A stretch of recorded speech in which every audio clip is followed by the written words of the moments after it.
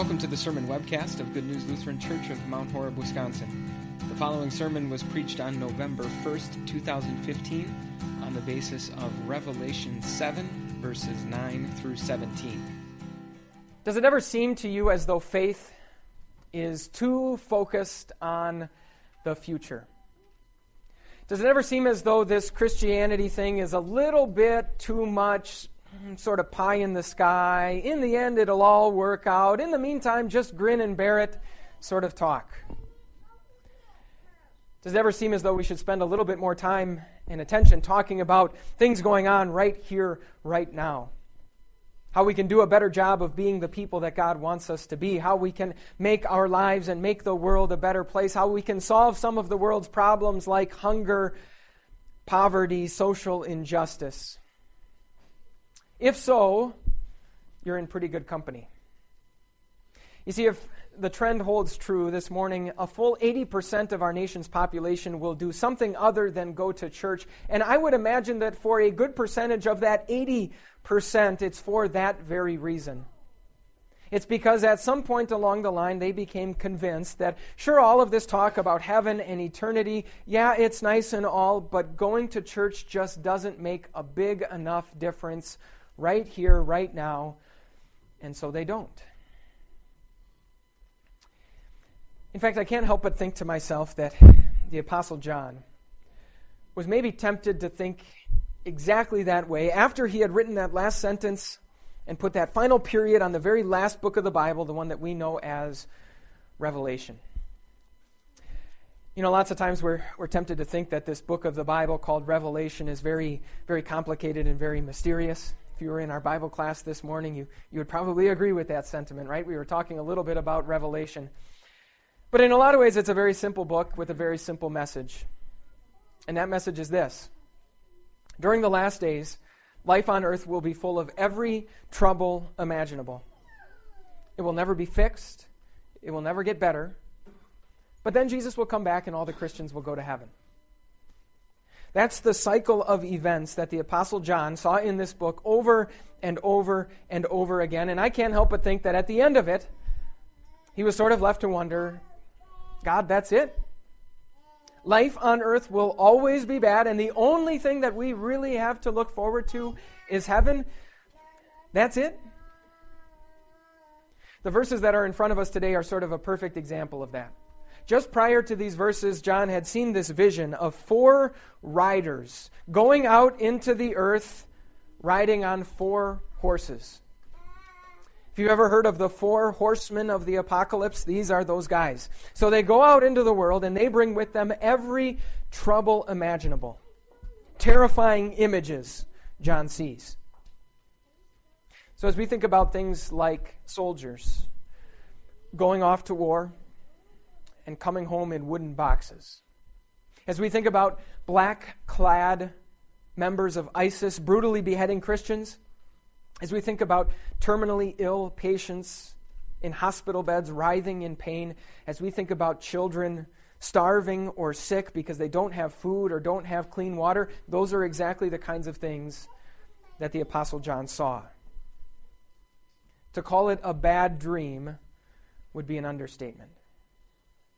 But here's the interesting thing. In spite of all of those problems, John saw life on earth continue to go on. People put up with it. People were willing to continue their lives. There was just one thing that happened that caused them to stop dead in their tracks. One thing that caused them to stop what they were doing and run and hide.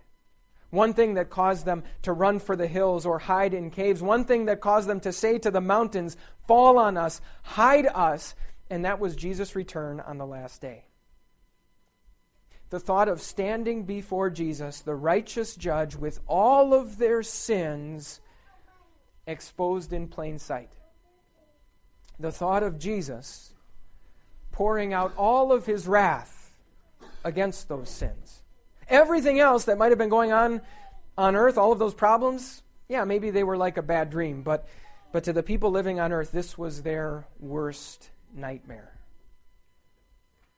Does that sound a bit strange to you? I'm guessing that when you think about your worst nightmare, you have something very specific in mind. When I was a kid growing up, my worst nightmare was always drowning. The thought of drowning just scared me to death. But then I became a parent. And of course, your worst nightmare at that point becomes something terrible happening to one of your children. But then I became a pastor, and my worst nightmare changed again. Now the nightmare that I get frequently on Saturday nights is that I sleep in on Sunday mornings. Or that I show up for church completely unprepared with absolutely nothing to say. Sorry, kids, you're not quite as high on the list as you used to be, I guess. Whatever your worst nightmare might be, I'm going to suggest that on the basis of these verses, there's actually something that's even worse. And it's the thought of all of our sins being exposed in plain sight. These verses lead us to picture ourselves wearing that robe. And our entire track record, our entire history of behavior being visible on that robe. Every single sin being displayed on our sleeves. Every sin exposed in plain sight. Does that terrify you like it does me? I think normally we can sort of group our sins into 3 different categories. There are the sins that everybody knows about. We try and minimize that group as much as we possibly can. Then there are the sins that only those who are the very closest to us in life get to see. Our spouse, our children, our parents, our families. By the way, if there's one reason why Jesus needs to be the center of your home, this is it. It's because a family is nothing more than a group of people who gets to see the sins that no one else sees.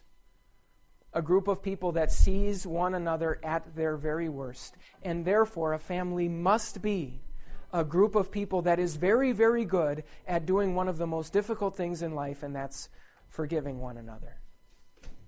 So you've got the sins that everybody sees, you've got the sins that only your family sees, and then you've got the sins that nobody gets to see.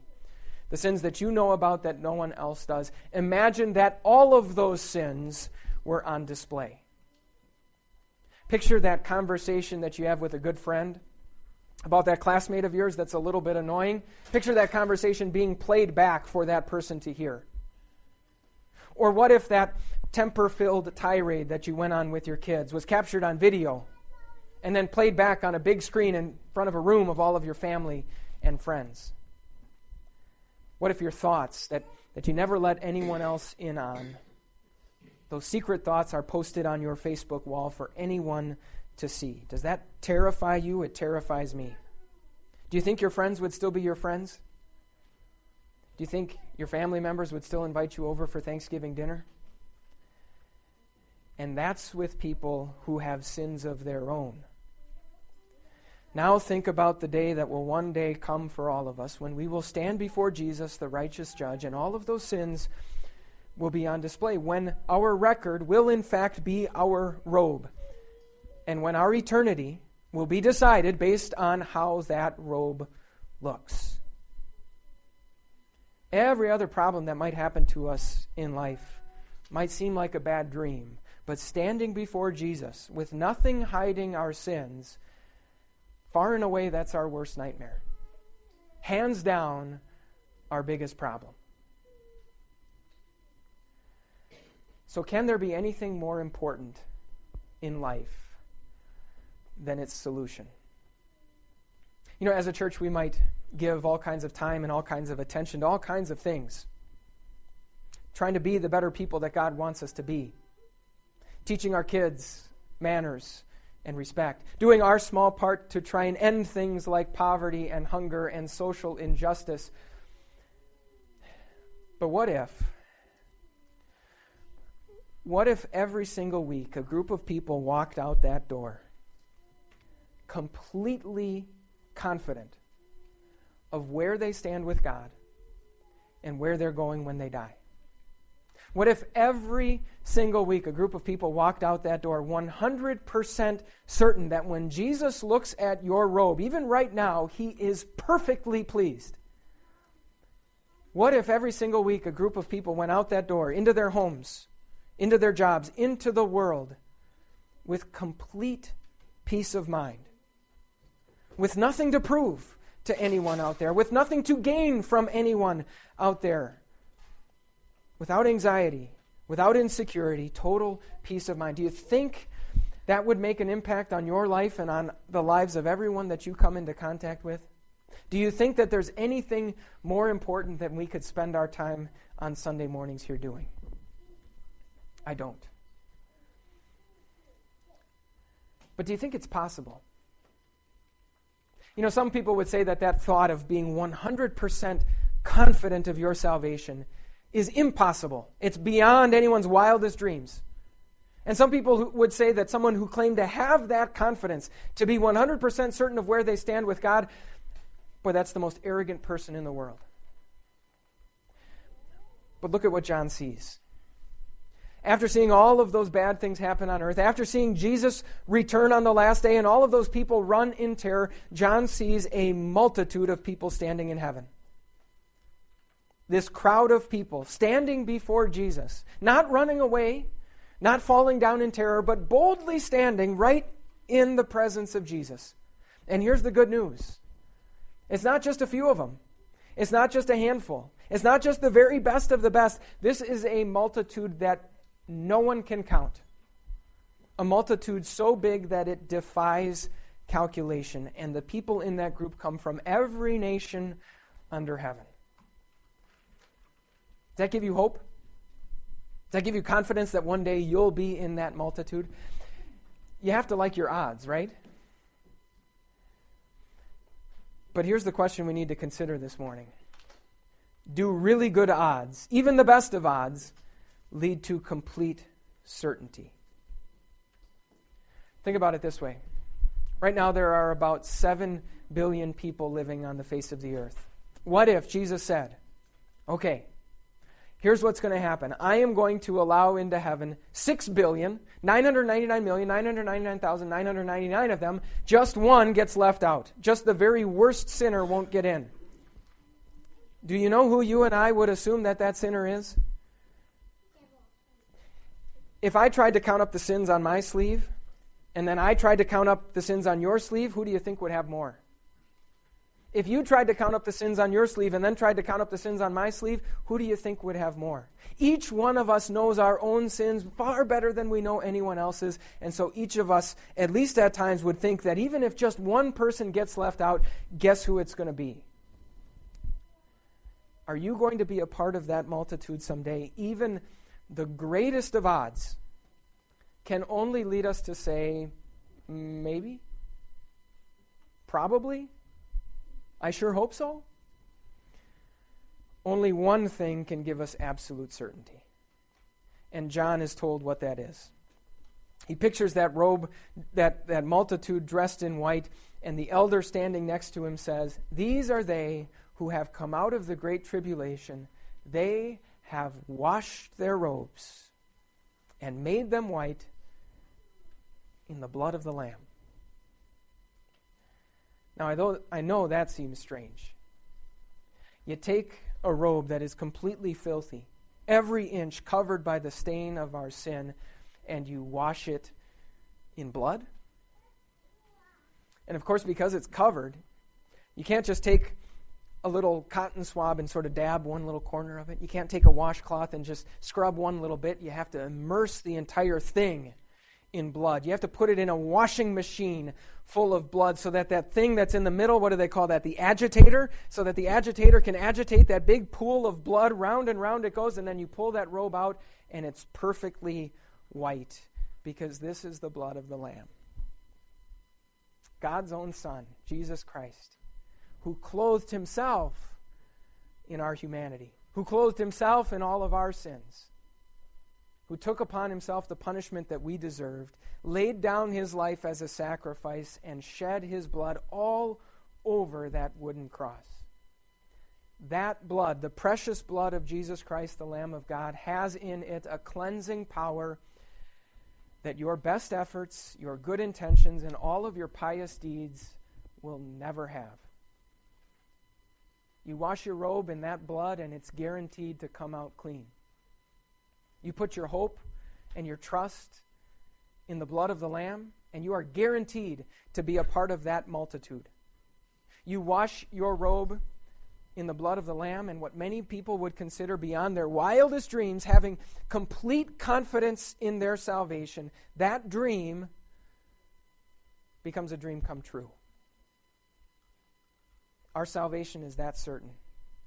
Those who wash their robes in the blood of the Lamb come out dazzling white and clean. And guess what? After doing all of that, God promises He's going to fix everything else too.